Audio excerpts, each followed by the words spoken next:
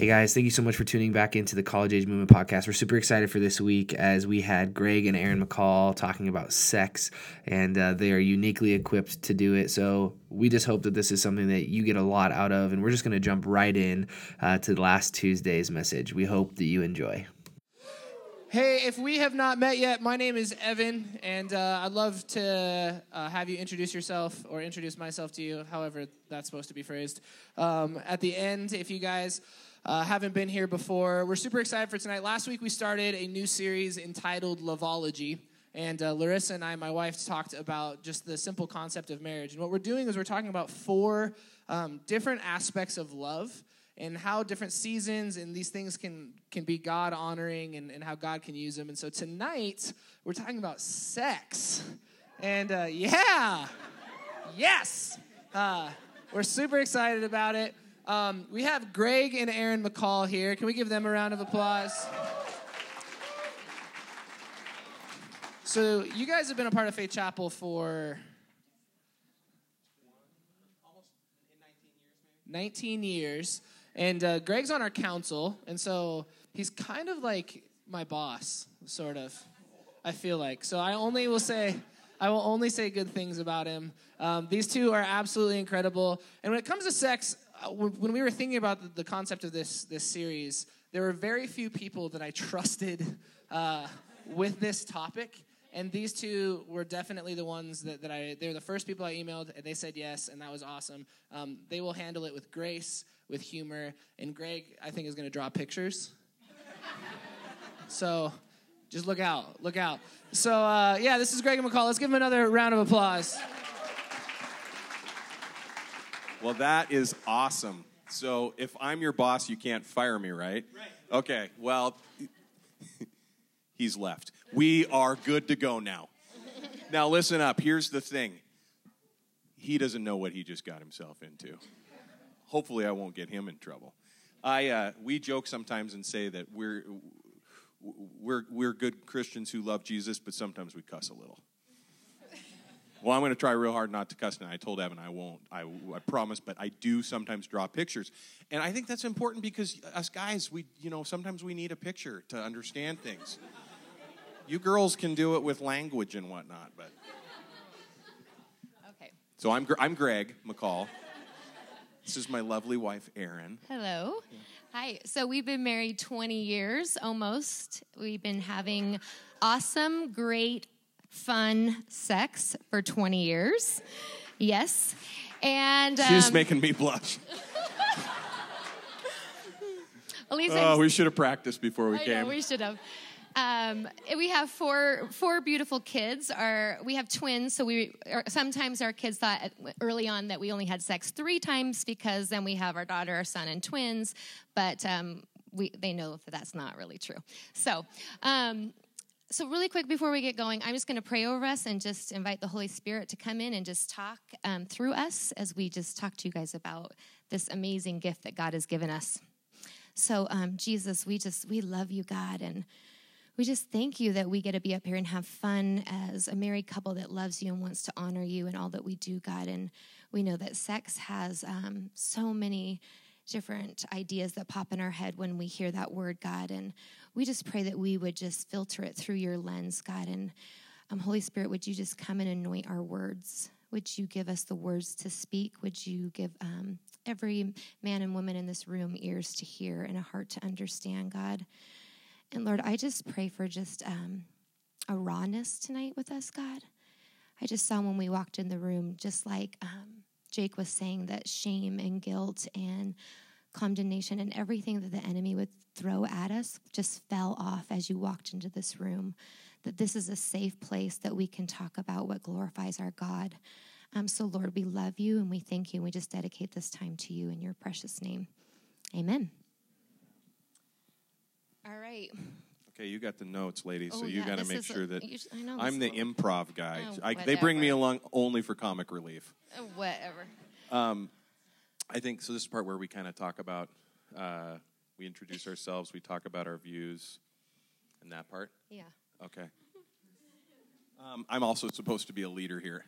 Not real good at that sometimes.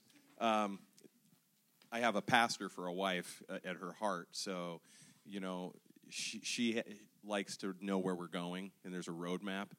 And sometimes I do that. I don't know, but we have fun wherever we go, don't we? I think one of the things that's interesting about where we live in the world that we live in today is that there's a lot of conflicting views about sex, especially in the way we grow up, our families, the way what our folks have told us, what our friends tell us, what culture tells us, what church tells us, and it gets to a spot where you just kind of hardly know what to even think, what to believe, right? I know that was that way for me when I was a kid growing up. How sex was communicated to me was very different from how it was communicated to Aaron. My folks were, it's kind of hard to say this, but my mom was a little bit more of a hippie. She was a little free flowing. And my dad, the first message I got was just don't have sex, And then I got to being a little older, about high school age, and he kind of, all of a sudden, it just changed almost overnight, and it trivialized sex. Really, it was just, he talked about it all the time. It was no big deal. It wasn't, and one of the things that was interesting in my story in my life, I even though I was brought up in this type of a world, and I still was going to church, as a kid, and getting that mixed message a little bit too, but at home it was just like, it was kind of fair game. And I think by the grace of God, he protected me through a lot of that, because I was a kid that, had the opportunity presented itself, I would have gone right after it. But he also gave me a strong desire to like the prettiest girl on earth, and so I could never find a girl who would actually probably have sex with me, because they were all out of my league. So I kind of got lucky like that. So that was a little bit of my background, where I came from. I still remember we were dating in college, and we went to visit his parents, and we drove up to his house, and I'm thinking, I grew up in a Christian home with this is right, this is wrong, and all these rules. And we get to his house, and his dad's like, all right, you guys go get set up in Greg's room. And I was like, what?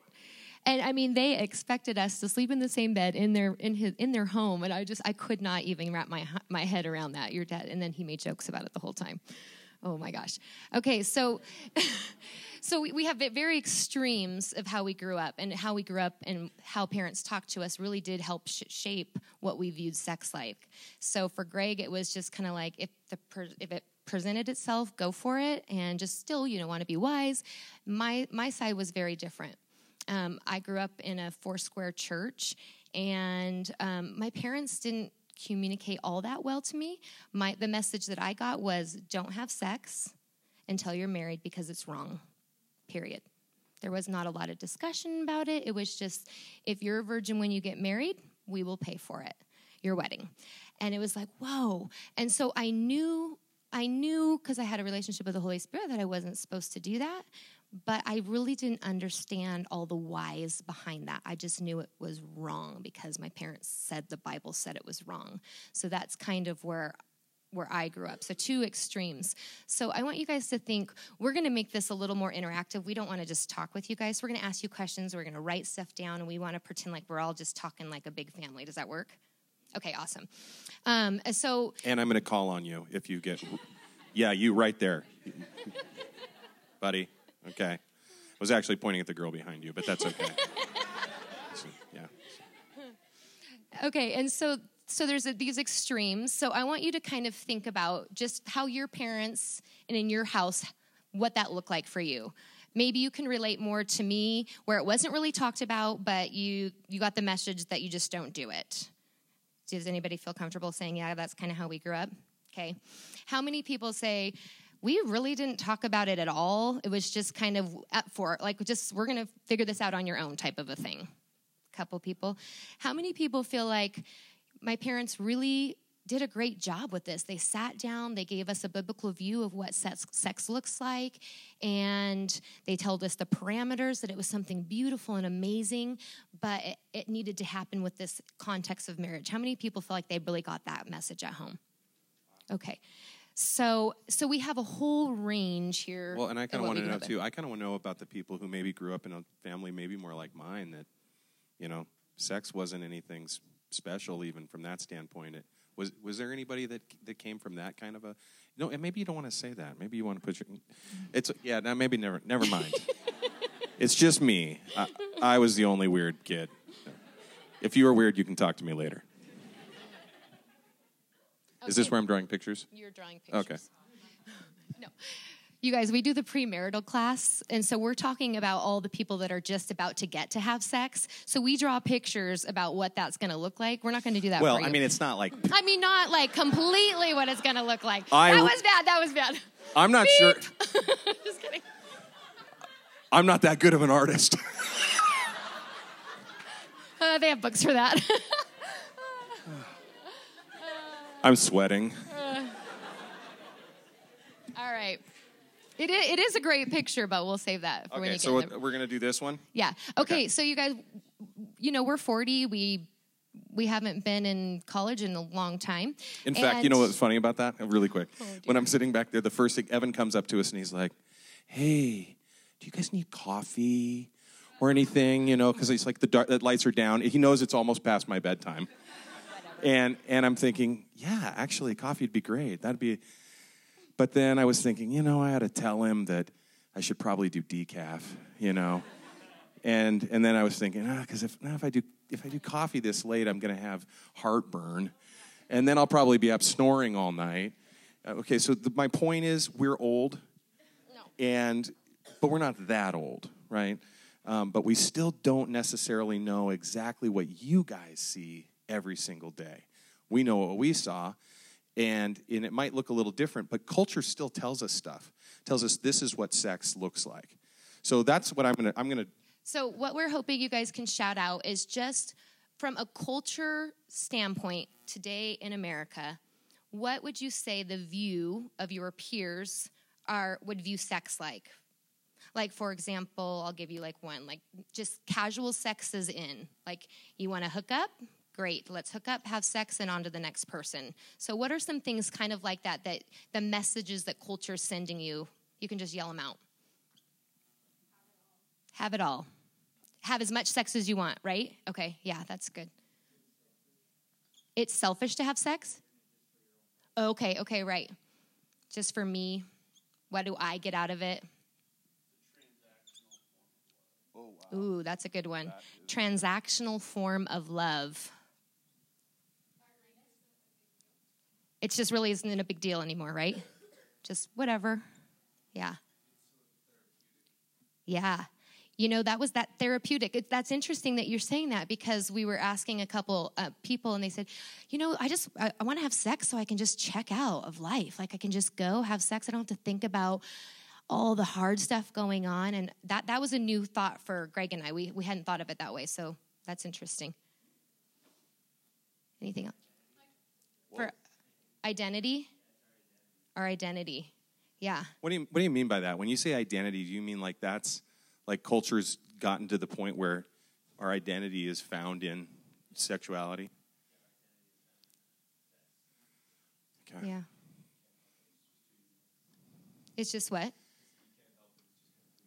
Yeah. Yep. Can't help it. Are you talking about straight versus homosexual? Is that what you're talking about? Or are you talking about just with your identity? It's just who you are. Okay. Yep.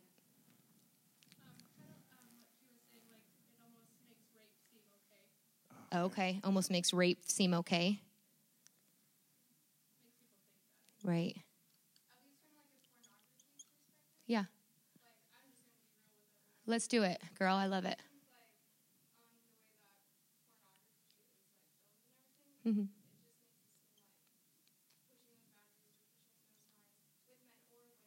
Mm-hmm. Mm-hmm. Mm-hmm.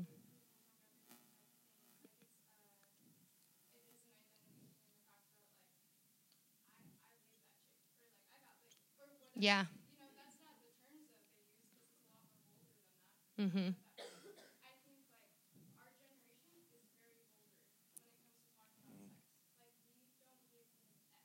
Mm-hmm.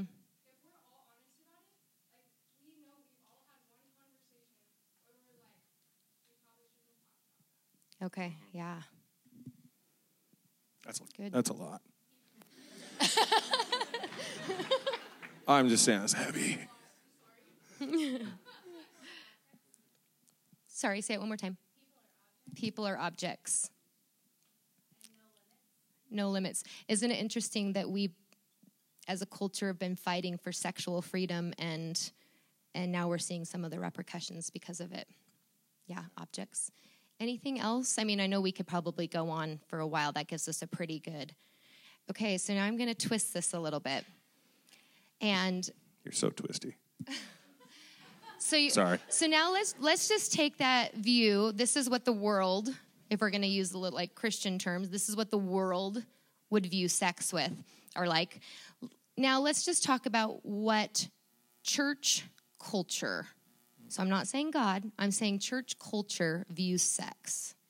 Like, how does the church view sex? Sorry? That's a sin. Boom, you're done. Okay? Don't talk about it. This is the biggest thing, you guys. Everybody is talking about sex. If the church doesn't start talking about sex, we're going to get in big trouble. Right? So we're here. We're going to... I love that. Word. Word, sister. We got to talk about this. How else does what else does the church view sex like? It doesn't just have to be, I'm not talking Faith Chapel. I'm just talking about in general. Okay. Dirty. Slippery slope. Love that one. Shame driven. Yeah, that's good.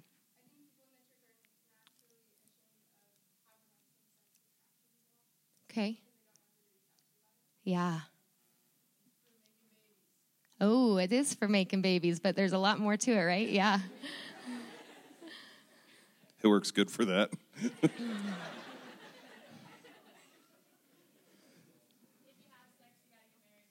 Ooh, if you have sex, you got to marry the person. Mm-hmm. Condoms sorry. Oh, yeah. Comden. Guilt, shame. Mm-hmm. I told Evan before he started, he goes, what else do you need besides the marker board? I said, a banana and condoms. No. Okay, sure, Greg. I'll go get that. It's just kidding, Evan. Jeez. Oh, my goodness. Well, okay, so we have kind of what culture is saying. We have what the church is saying or is not saying. And Greg and I really want to get into some of our stories. We're going to be really vulnerable and raw with you guys tonight and tell you some of our past sexual history so you guys can empathize and understand, and we can tell you how God's brought us through that and what that's looked like, and now being in a marriage for 20 years, kind of what's come of that. So we're going to touch on what does God view how does God view sex? What do you think? How does get away from all the people, get away from the church, get away from culture, and you're sitting in front of Jesus. What does he say about sex? Yeah, it's something beautiful. It's a gift he made. Union. Yeah. Spiritual. To someone? Sorry? Heavenly.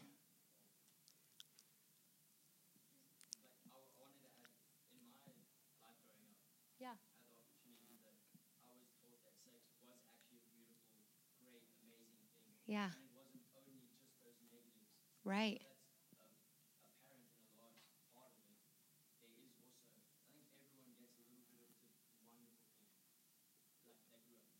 Mm-hmm. Yeah. Hopefully you've communicated. Well, we're going to communicate that tonight. Yeah.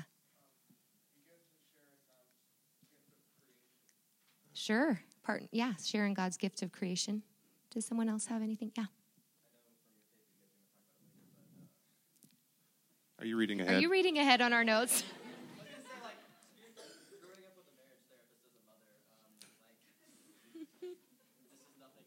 Yeah.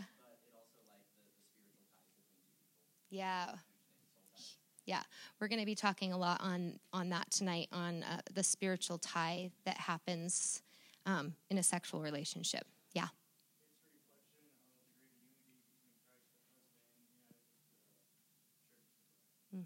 Beautiful picture of that. Yeah.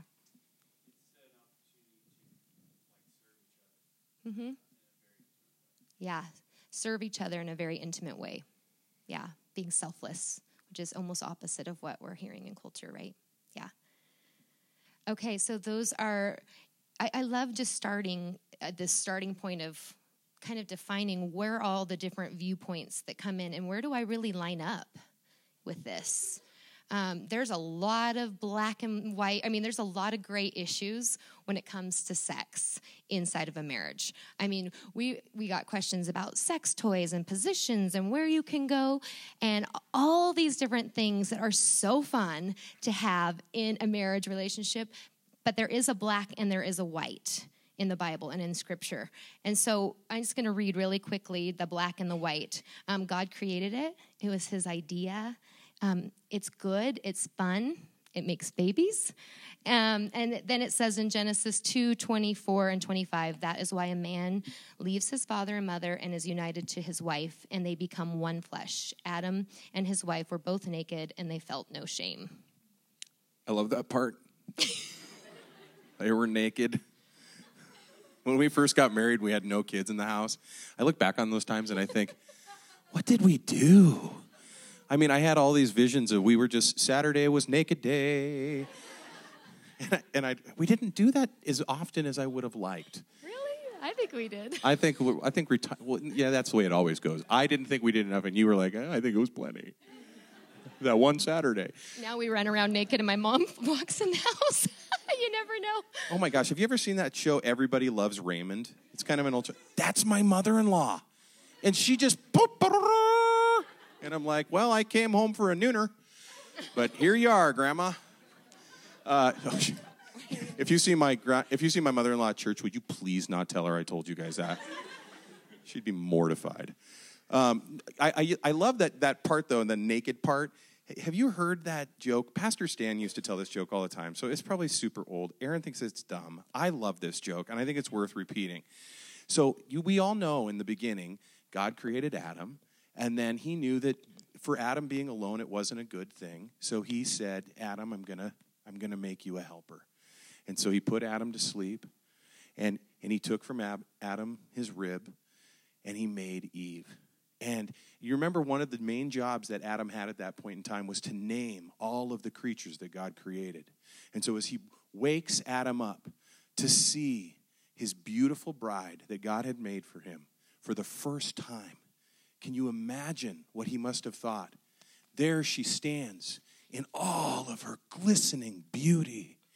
And he says, whoa, man. Right? Thank you. I love that joke, right? Woman. That's awesome. No, this is so dumb, right? Okay, thank you. Whatever. Did you hear that back there? Cha-ching. You make a joke out of everything. I say, oh, this weekend we're going to get my oil change. You're like, yeah, we are. Your oil change. Or I'll say, hey, let's go trim the bushes outside. Oh, I'll trim your. I mean, who knows? I don't know what's going to come I don't out of beat it. around the bush, guys. He does not. I don't know. Nah. You know what's funny about that is she doesn't ever want to tell me her jokes because she's afraid I'm going to steal them. Yeah. And then she just. I know you will steal them. Okay. So you're up here. All right. So now we get to talk about the other guy. So did some of you guys go to church the last few weeks when Pastor Nate talked about the devil? My kids showed me this super cool app called Shut Up Devil. Have you guys seen that? Dude, super cool. You can, whatever you're dealing with, whatever you're struggling with, you just put it into the little app and then go, and it goes, gives you a verse, and then it says, shut up, devil. But here's the thing. The devil, we prayed over every one of those chairs before you guys walked in here tonight. And my prayer for you was that the lies would be exposed and you would know them for what they are.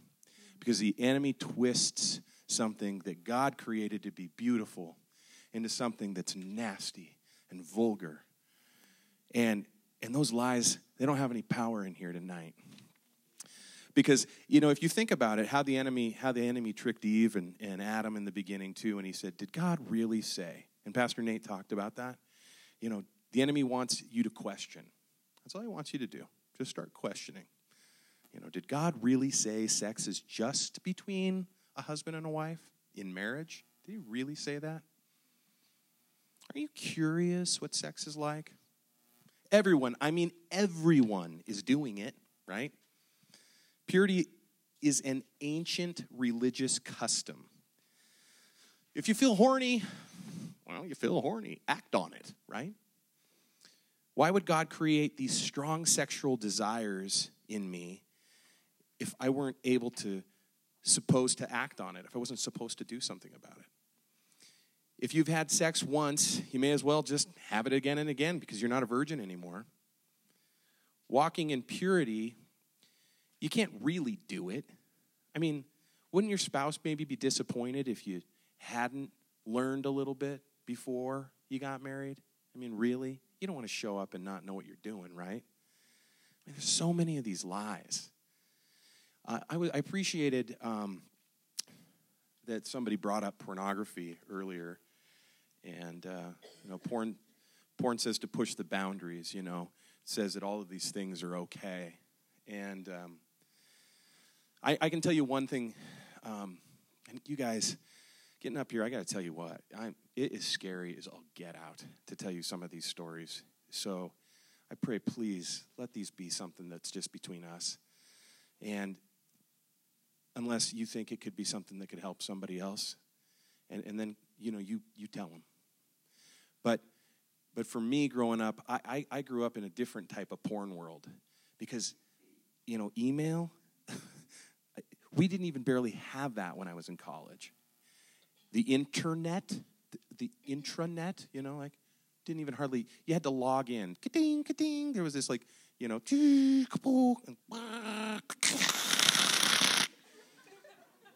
download a naked picture would have been like, oh my gosh. Could have dated her, undressed her, you just didn't do it. It didn't work.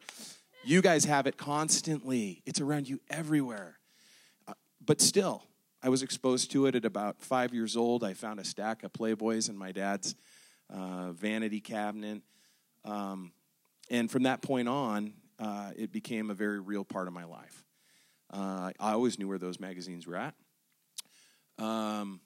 And I had friends that had access to those as well.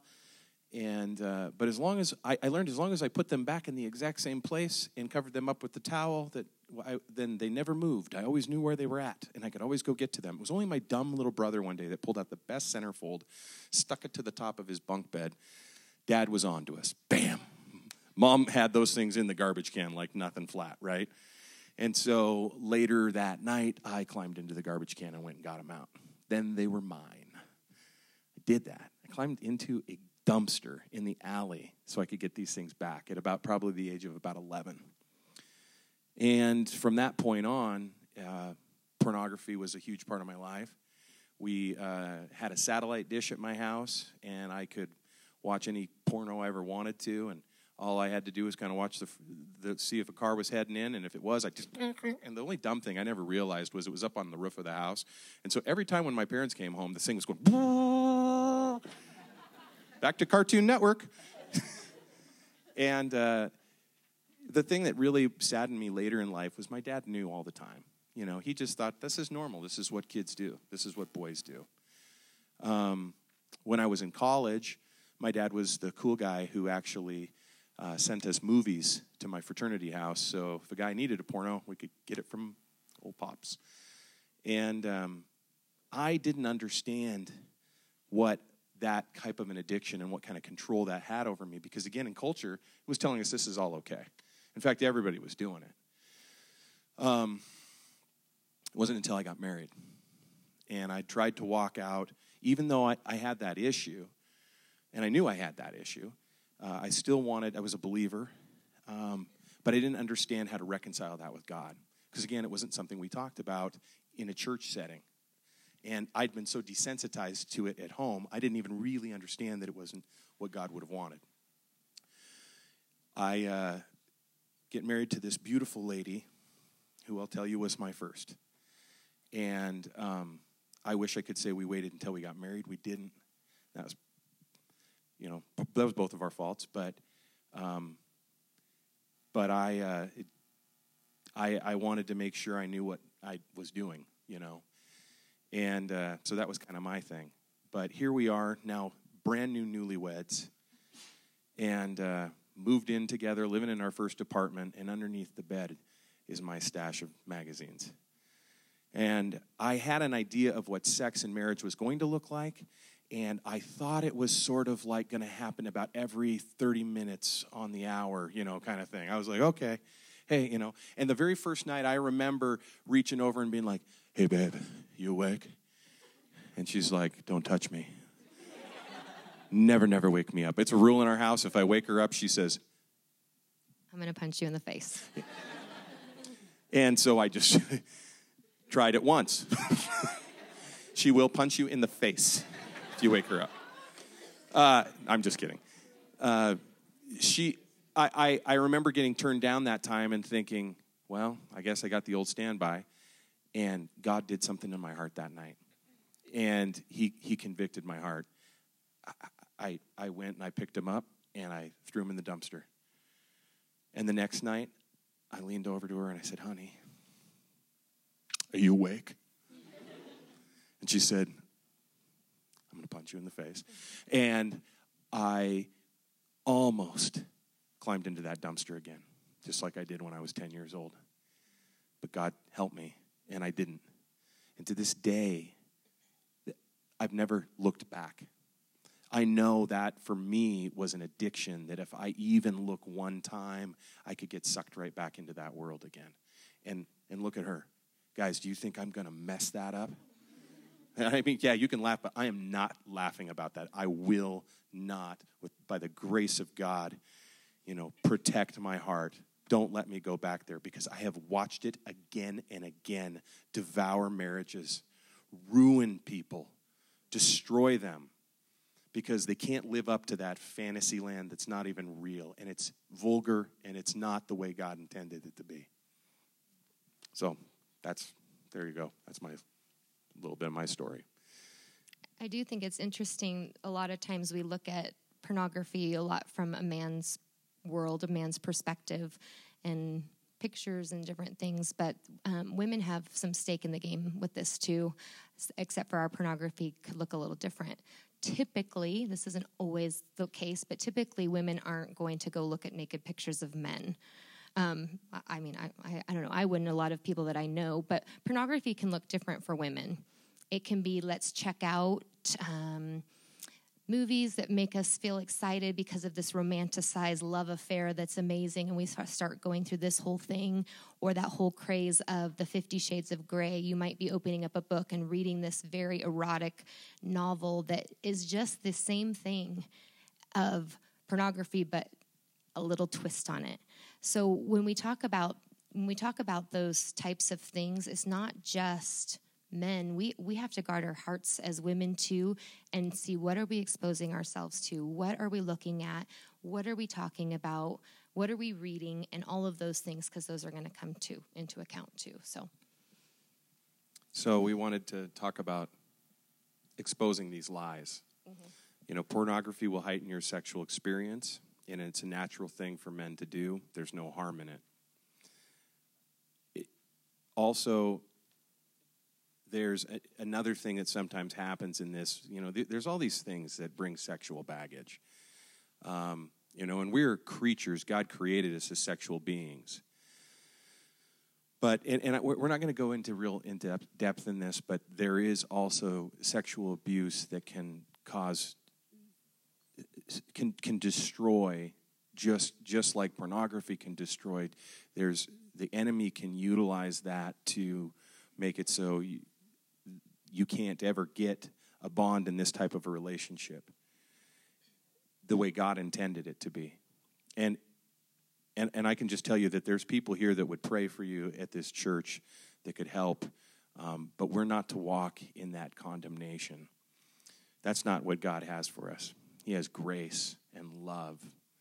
And so for anybody who may have ever experienced something like that, there are people here who have too, and can walk with you and love you and pray with you and help you to see that that's not what God wanted. Yeah. I don't have a lot of experience with the sexual abuse part except for counseling with a few women, but not that long ago I had this really crazy dream, you guys. I had a dream that I witnessed a rape, and it everything in me. I mean, I was sitting there trying to comfort. I was screaming out. I woke up from that dream and I ran into my bathroom and I just started vomiting. And I was like, oh my gosh, like God's heart for people that have been in that situation, he is so, so sad. He wants to comfort. He wants to care. He wants to take those situations and redeem. And anything that's broken, he wants to bring to wholeness again. And I've never felt that strong of a feeling of what a father's heart would look like for what happens to some of his children when someone walks out in abuse towards one of his kids. It makes him angry and it makes him heartbroken. And if there is anybody sitting in this room that has happened to, then we want to pray over you, because our God is big and our God is strong, and our God can take the icky, disgusting, horrible things that someone did to you, and he can make something new and beautiful. That's how big our God is. So don't sit here and take on any of that shame and guilt and not that secret that stays hidden under the bush. Oh gosh, you guys, let's bring it to the light and let God start ministering to you and speaking to you and breathing in healing and wholeness. Because that feeling, and I mean, even though that dream was horrible, I thank God that I can have a teeny tiny glimpse of his heart for what that would be to watch his child go through that. Okay, so we're gonna get into my story just a little bit. So like I told you guys, I grew up in a Christian home. I knew right and wrong. I knew sex was intended to be in a marriage covenant, and I knew that my parents did not approve. And someone said up here, I don't know who said it, but someone said it's a slow fade, or it's a slippery slope. So my senior year of high school, I was taking the descent of that slippery slope, making one decision after another that was getting me further away from God and having more fun than what I thought was fun. I'm going to party. I just wanted to hang out with my friends. All my friends were partying and having sex, and I was the one good Christian girl that was a virgin my senior year. I don't know if any of you can relate. And the more that I rebelled against God's plan for my life, the more it didn't seem quite so bad. And so my senior year, I started dating a guy. I dated him for 3 years. We almost got married. He almost proposed to me. And my senior year, I decided that I was curious. I didn't really care. You know what? It was not a big deal. All the lies. Did God really say that, Aaron? It's really not a big deal. You're going to be fine. And I chose to have sex with him. And that decision kept me in a relationship that was so unhealthy and so damaging. And I knew by me choosing to walk out in rebellion against what God had asked me that there was consequences to that. And I think the biggest one, now even looking back, was it put this little barrier between me and God. Not God trying to get to me. He was always pursuing me. He was always chasing me down. He was always trying to love me. But there was so much guilt. There was so much shame that I wasn't going to go sit in church and listen to some guy talked about sex. No way. Or anything. I just wasn't there. So fast forward, I meet this guy who's my best friend for many years. And we go on the road to get married. And I'll never forget we talked, he knew my past, and we actually go on our honeymoon. We've had lots of conversations up to this point, and we pull over on the side of the road, and I look at him, and it was that moment where I just had to get on my literal knees in front of my new husband and say, I'm so sorry. I am so, so sorry. I did not save myself for you. And I know that God forgave me. I knew that I had repented. I had done all the things that I was supposed to do. And he was so gracious and so good. And he had always loved me. But there was that moment where I didn't get to give that gift. I didn't really understand the why behind the no, behind the boundary that God placed until last year. Yes, 19 years into my marriage. 19 years of having great, amazing sex with this one man. And I was still wondering the why, the real why behind God's saying, listen, this is beautiful, this is great, but it belongs in this package under marriage, under this covenant of marriage, not because I don't want you to have fun, not because I don't want you to experience all I have, but because I'm doing it as a protection for you. So what I didn't know is I had walked through, we'd kind of forgotten about this guy. I had asked for forgiveness. I repented. I did everything that I needed to. I was thriving in my relationship with the Lord. But I was still having these really random thoughts about this guy. And I said, Lord, what do I need to do? I've gotten before you. I've talked to you. I've poured this out to you. And he said, well, you're Facebook friends with him or whatever. And I was like, oh, gosh, Greg knew I was. It wasn't a big deal. Okay. So I unfriended and cut off every tie that I could think of in this physical realm that would have tied me to that person. And so I said, okay, I'm clean before you, Lord. Well, then I started having dreams. I woke up, I go, God, I can't control my dreams. Why am I still having dreams about this person? And my girlfriend said, have you ever heard of a soul tie? I said, no. She goes, well, maybe you should read this verse in God's word and see if it talks to you. So I'm going to read this to you really quick. This is in Corinthians. It says, 1 Corinthians 6:13 through 20. This is in the Passion Version. It's not on your sheets for all of you smart kids. It's not on your sheets. We'll talk about those later. If you have not read the Passion Version of the Bible, please read it. It's amazing. Okay, so here's what it says. Some have said, I eat to live and I live to eat, but God will do away with it all. The body was not created for illicit, unlawful sex, but to serve and worship our Lord Jesus, who can fill the body with himself. Now the God who raises up our Lord from the grave will awaken and raise us up through his mighty power. Don't you know that your bodies belong to Christ as his body parts?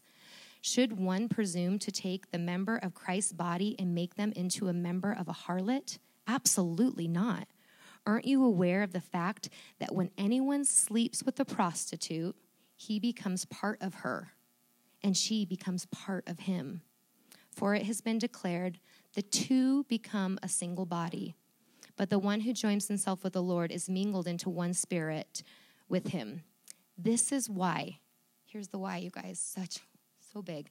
This is why you must keep running away from sexual immorality. For every other sin a person commits is external to the body, but immorality involves sinning against your own body. Have you forgotten that your body is now a sacred temple of the Spirit of holiness who lives in you? You don't belong to yourself any longer, for it is the gift of God, the Holy Spirit, who lives inside your sanctuary. That verse, the two become one, it is so powerful. Something that happens in the spiritual realm when you choose to have sex with somebody, it joins you together with that person. That is now a bond that was meant to be inside a marriage relationship that is now taking place outside of a marriage relationship. So when you are then separated from that person, or you're not married, or you go on to the next person, you still have this tie. And so I had to get before the Lord and say, Lord, I break off any tie that I had with this person in the name of Jesus, because I don't want anything in that realm to be affecting me today. You guys, this was the coolest part. This is how big our God is. In that second, I could physically feel something inside my body break. 20 years later, of not even having a second thought of this person in 20 years of, trying to go back and forth. In a second, it was gone. I have never had a dream about him. I have never thought about him. It hasn't been this thing that's been nagging me.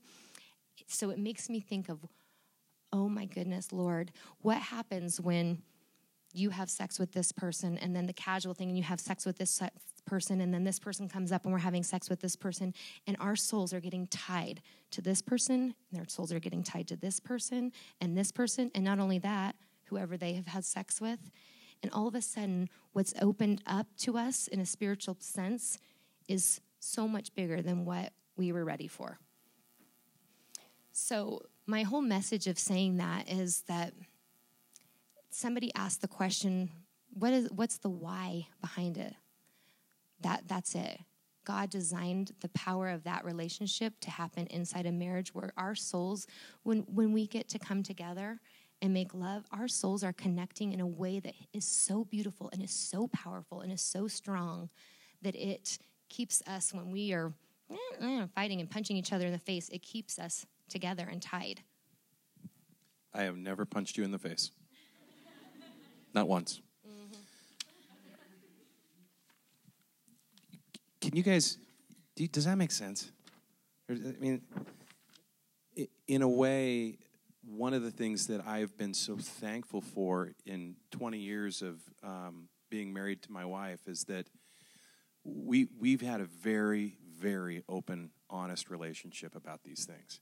We've had to communicate about it, even though it's hard. And sometimes, when she started crying that day on our honeymoon, I'm thinking, oh my gosh, I forgive you, I forgive you, I forgive you. Don't cry. But she needed to ask for that. And then when she said, even later in our marriage, she said, I've got to break this. This is something that's happened here. I was able to be there with her and pray and support her. I think, oh my gosh, I was so stupid as a guy. Had the opportunity presented itself, I would have been all over it. Thank you, Jesus, that he protected me, because I couldn't have protected myself. We didn't have a group like this where you could come, and nobody at my church was ever going to talk about this stuff. We need to be talking about this. Am I right? Because if we're not, it's being talked about. And it's got to be in a place, too, where you can safely ask these things. You can ask these questions. Now, I know, too, Evan, did you say that there's a phone number, too, that people can, that's a thing with the texting that you do on the phones? And it goes through the intranet? Okay. I'm sorry, I'm not. I really do text. I even do animojis. Right? I know. I am that cool. Animojis are not cool anymore, are they? That was last year. Okay. But we thought too that we could talk too about some of the. This was a heavy talk, right? And we didn't want this to necessarily be a heavy talk, but we felt that if we were in college today and we could do it again, what would have we wanted somebody to tell us about? What and would it have helped us? Would it have changed? And so that was why we wanted to talk to you about some of the things that we find today that can be the most destructive things, that can tear apart what God intended to be so incredible. But on that, there's freedom in that. And there's so much grace. God has, just like Aaron said, it was a barrier between her and him, not him to her. And he absolutely can restore anything that's broken. He can take whatever shame, guilt, and he can say, no, I love you, and I'm going to make this all brand new for you. And we get to have freedom in that. And so, that being said, can we talk about some fun things too? Would we like to do that? Okay. I'm going to show you my trick move. I'm just kidding. I'm not. No, I'm just sorry. What? So we had twins, right? We got a daughter and a son, and then we got twin boys. If you ever see these two blondes running around that are identical twins, those are ours. I had a doctor friend who lived across the street from us when we had the twins, and she actually was our neonatal doc or whatever when they go into the NICU or PICU or whatever.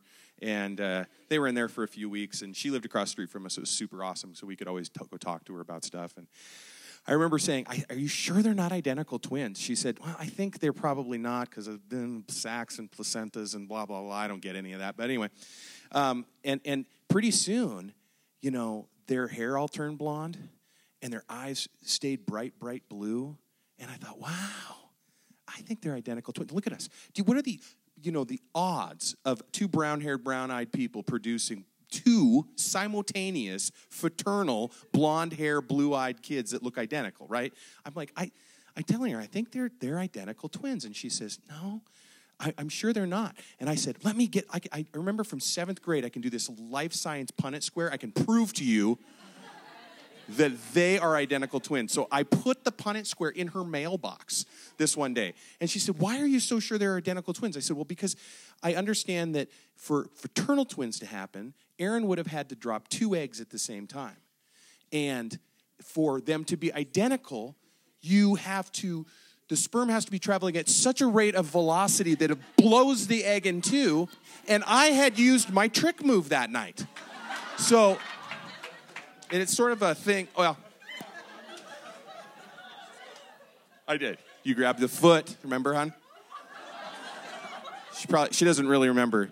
Some things in the bedroom you forget about. They're not worth remembering. I remember when she went into preterm labor with the twins, and he said, you have to stop with the trick move. Okay. I didn't tell her I was going to tell the trick move one. Some of these things you might hear again when you hit the premarital class, okay? But because we only have so much, stuff. I think we will open it up for questions because we want to hear from you guys and see what you have. But so we'll have Evan come up. But before that, I think just one last kind of note on my end is I was walking this room and I was praying over your guys' chair, and I thought, what an amazing opportunity for your generation that you guys get to look at what culture's telling you and see what everything has that they're throwing at you, and you get to be people that are completely set apart, that you get to be different. You get to walk in this thing and understand everything that's coming at you and know that when you are in the presence of the Most High God, that you can withstand any of these temptations and you can do it well. Some of you are sitting in here and you are rocking it. God has given you grace, and some of you messed up, but that's okay. There is forgiveness in it. But as Christ followers and people that are claiming to be Jesus lovers, we get to not get to do sex. We get to walk out this life of purity that is going to be so glorifying to God that people are going to look at you and go, wow, you can have this any second. You can have this any second. But you can't always have walking out in holiness and purity in any second, right? So, all right, let's hear some questions. Do you guys see why I asked them to do this talk? No. Yeah.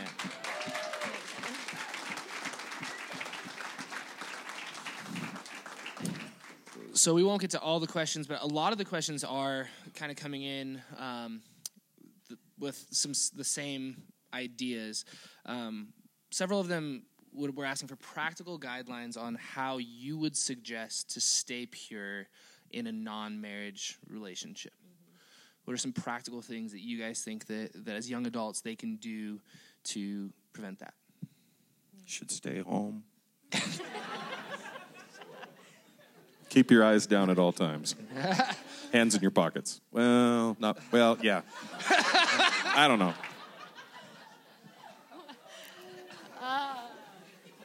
This is why we don't get invited to high school.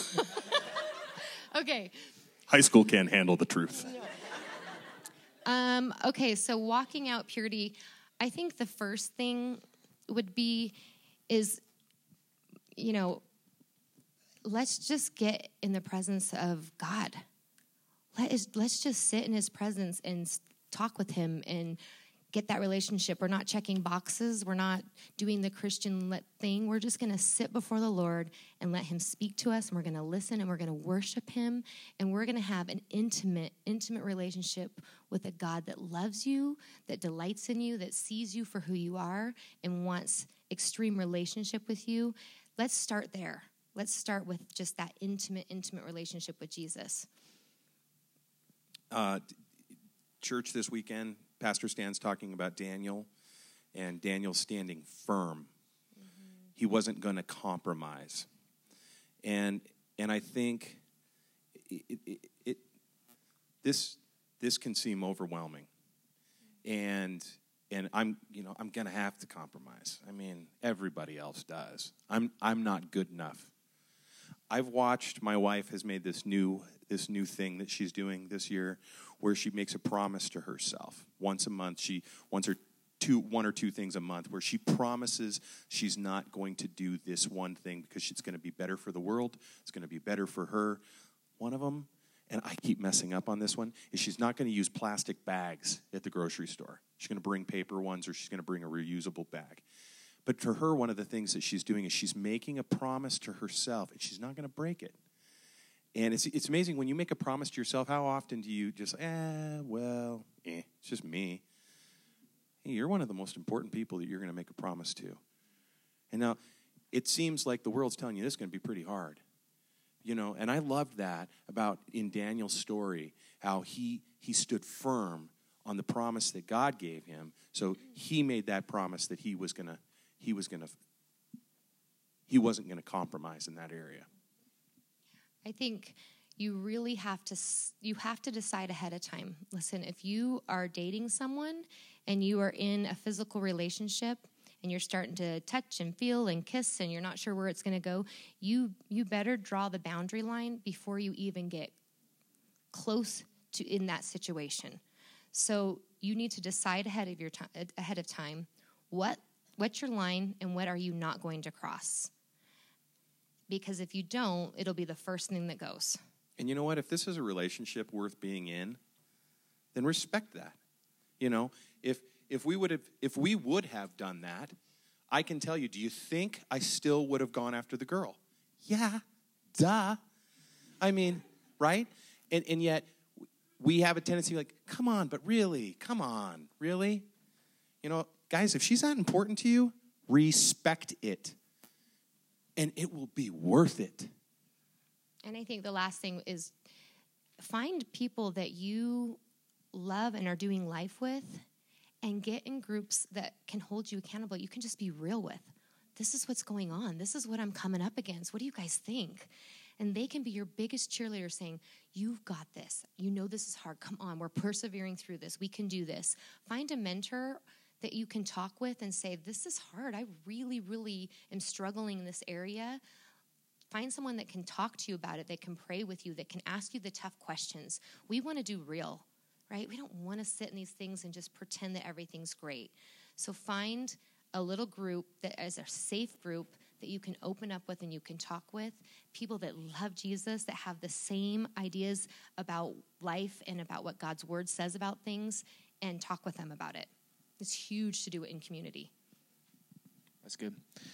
So a lot of the questions will go along the lines of feeling guilt and shame, and we've kind of talked through God's redemption and how much he loves us. But several questions say, I understand that God forgives me, but how do I forgive myself?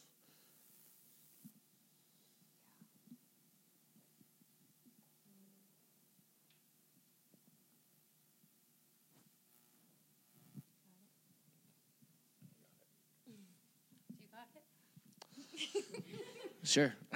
I would just speak to it like this. If the God who created you can forgive you, then that means that you have the capacity within yourself to forgive yourself. And so we're uniquely and wonderfully made, right? Like God knows every intricate part of our being. And if that God created you to be who you are, that means that you have the capacity to forgive yourself. And that sounds really big and spiritual and theological, but I think that that's one of the biggest things that even in my own personal life, all the sexual sin in my past, that was what I struggled with the most too, is that I accepted the fact that God had forgiven me. Like that was kind of easy for me. What was hard for me is that I kept thinking about it. And I think going back to kind of what Aaron was talking about, those spiritual ties and all of those things, and it doesn't have to be a person. Like for me, it was pornography. And I felt like I had a spiritual tie. Like if you've ever experienced pornography, like I remember things that I looked at 12 years ago. And there were moments in my life where I had to pray specifically for God to do something in me about that. And so it's not just about, we talked about it last week, not just about like giving up on things, but handing it over and understanding that like your self-forgiveness will be found in the God who created you with the capacity to forgive. That's good.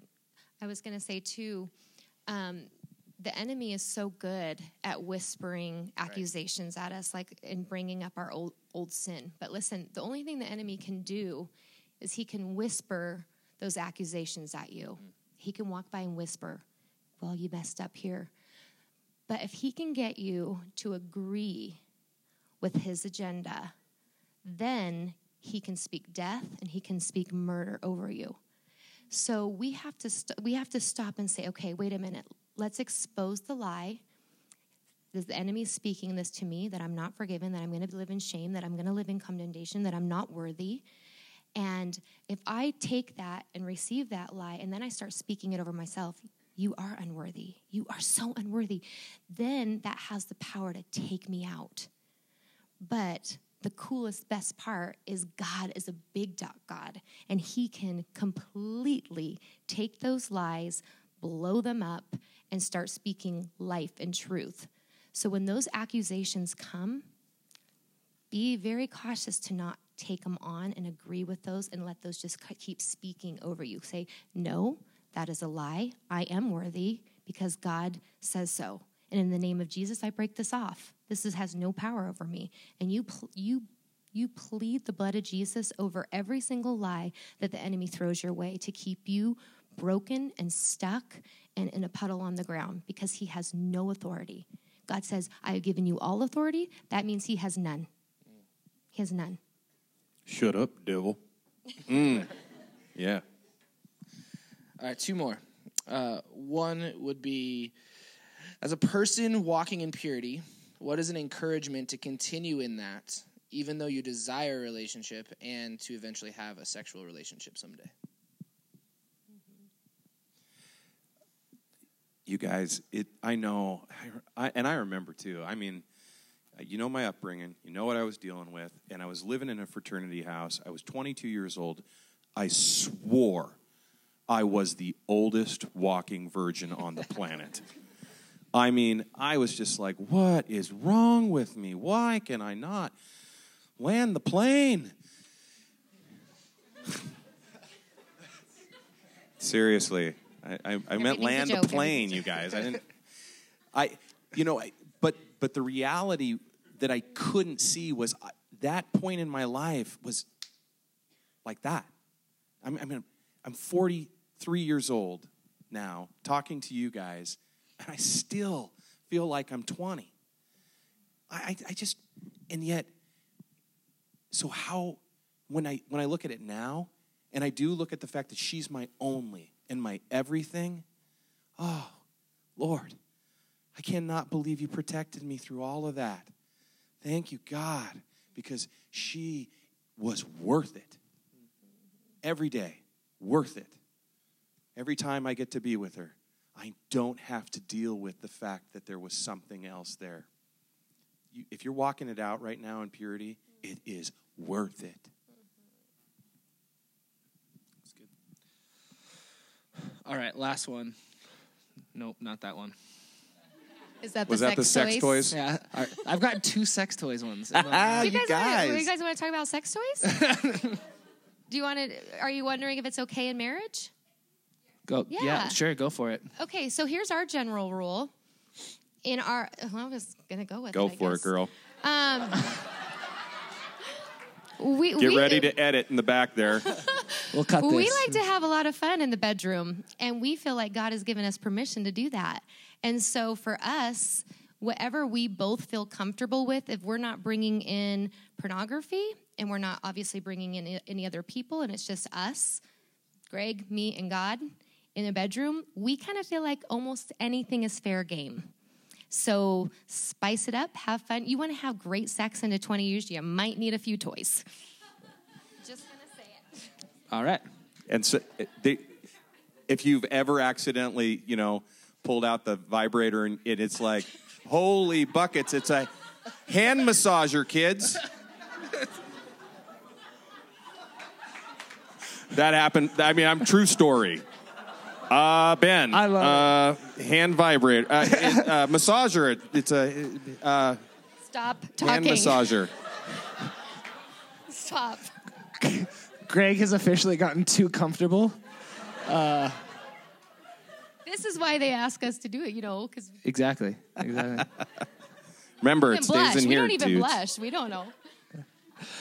No, I honestly so appreciate your guys' vulnerability and your willingness to just be honest in everything. And one of the things that I love about this is the reason that we did this series is because at church we avoid this stuff all the time, and we don't want to be a place where we're avoiding the hard topics, because like you guys said, like if you guys are dealing with it, we're all dealing with it on a daily basis out there. Why aren't we dealing with it in here? And I love this concept of wanting to talk about sex was all because we have talked about it in church for a long time. Like it's dirty, like it's inappropriate, like it's something that we should avoid at all costs, when really there's incredible beauty to be found in it, and there's so much things that we can honor God in it. One of the questions on here was how does spirituality tie into my sexual relationship with my spouse, and we could talk about that for another hour, but I think it's so important to understand that the two go together.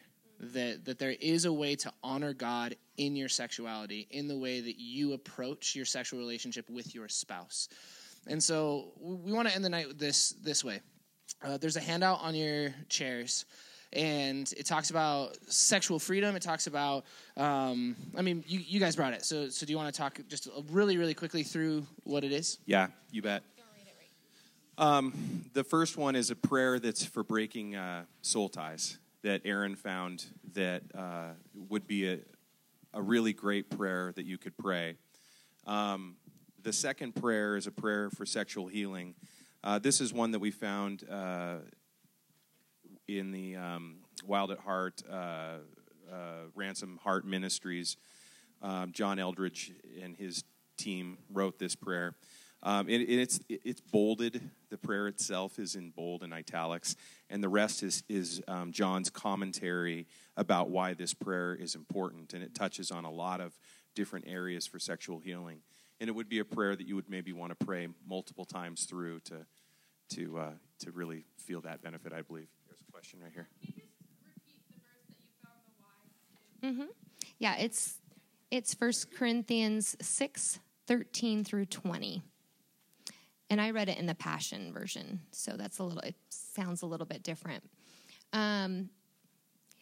So here's the deal, guys. God has this amazing plan for each of you, and he wants you to walk in that calling, and he wants you to walk in your giftings. And sometimes some of these things kind of paralyze you. So I know that this is heavy stuff, but this is a safe place. And some of you are in a spot here where the Holy Spirit's just been speaking to you about some stuff, and he's saying, hey, now's the time. Let's get before me, and we need to do some repenting. You know that you're walking in a sinful way. You know you're not walking with what God has designed, and you're rebelling. You're being rebellious. And he needs you to acknowledge that and turn from it. And I promise you, he's going to walk with you through that. There's some people in here that have gone before the Lord and they have had sex with someone before, and you have a soul tie, and you were tied to someone that you didn't even understand the why behind that. And God wants to bring freedom and redemption to that. We would love to pray over you for that. Maybe you're sitting in here and you've experienced some kind of abuse. Same thing. There's going to be a prayer team in here. We want to lay our hands on you. We want to pray over you. We want to speak life and encouragement over you, and that there is freedom in this. So if you're sitting here tonight, this is heavy stuff. But there's a God that wants you to experience him to the fullest. He wants you to experience all he has designed for you. And he wants you to be able to reach up to him and not have any barriers that are just making you feel shame and guilt, which sometimes this stuff can do. So we're going to just ask for moments of just quiet that you can get before the Lord, and even a moment where we could just pray. Maybe you just want to pray over him, or we can have people come up. What do you think is the best way to do this? Yeah, I think I'd like to do it this way. So, first of all, I want you guys to know that this isn't something that, like, hey, we're talking about sex tonight, and we're talking about, like, sexual freedom, and this is the night to do it, and then we'll wait a year or two, and we'll have another night. Like, please know that this is a place where you can come any week and have these conversations and be prayed for and find freedom. And that's not to say, like, procrastinate and don't do it tonight because it's 9:00 and, like, let's get out. Like, do it tonight. If you feel like the Holy Spirit is nudging you that way, please be prayed for tonight. And so what I want to do is I'll have Jake put on some music. And if you don't feel like this is a night where you want to be prayed for, that's fine. Like, go out, leave if you want, or go hang out in the lobby, like, be in community, be in family. But if it's something like, would you stay in here? We're going to have a prayer team up here. We're going to have guys up here for guys and girls up here for girls, so there's no awkwardness. And you can just walk up and you can be prayed for. But before we do that, I would just love for you guys to just pray over all of us and the understanding that this is not something that just a couple people deal with. It's something that we all deal with constantly.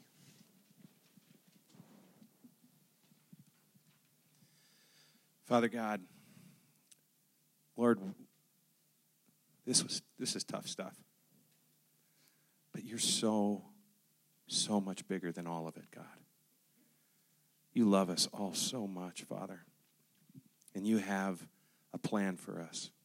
And it's a plan not to harm us. It's not to hurt us. It's a plan to help us walk out the goodness that you have for all of our lives. In this room tonight, God, I just pray that if there are those that here that are hurting, that they'd come find healing and freedom. Lord, I also pray for those that are walking in condemnation and guilt and shame, that we would be able to learn from you, Jesus.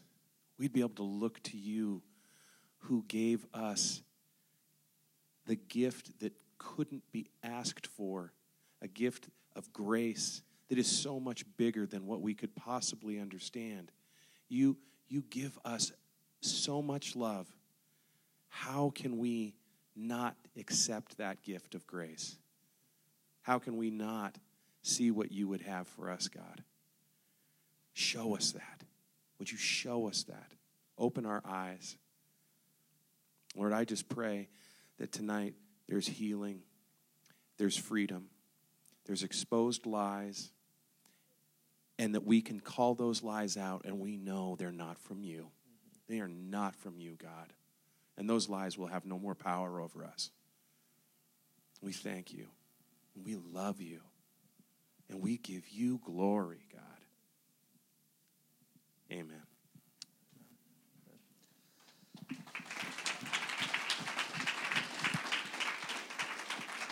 Hey guys, I hope that you got a ton out of this last week's talk by Greg and Aaron McCall.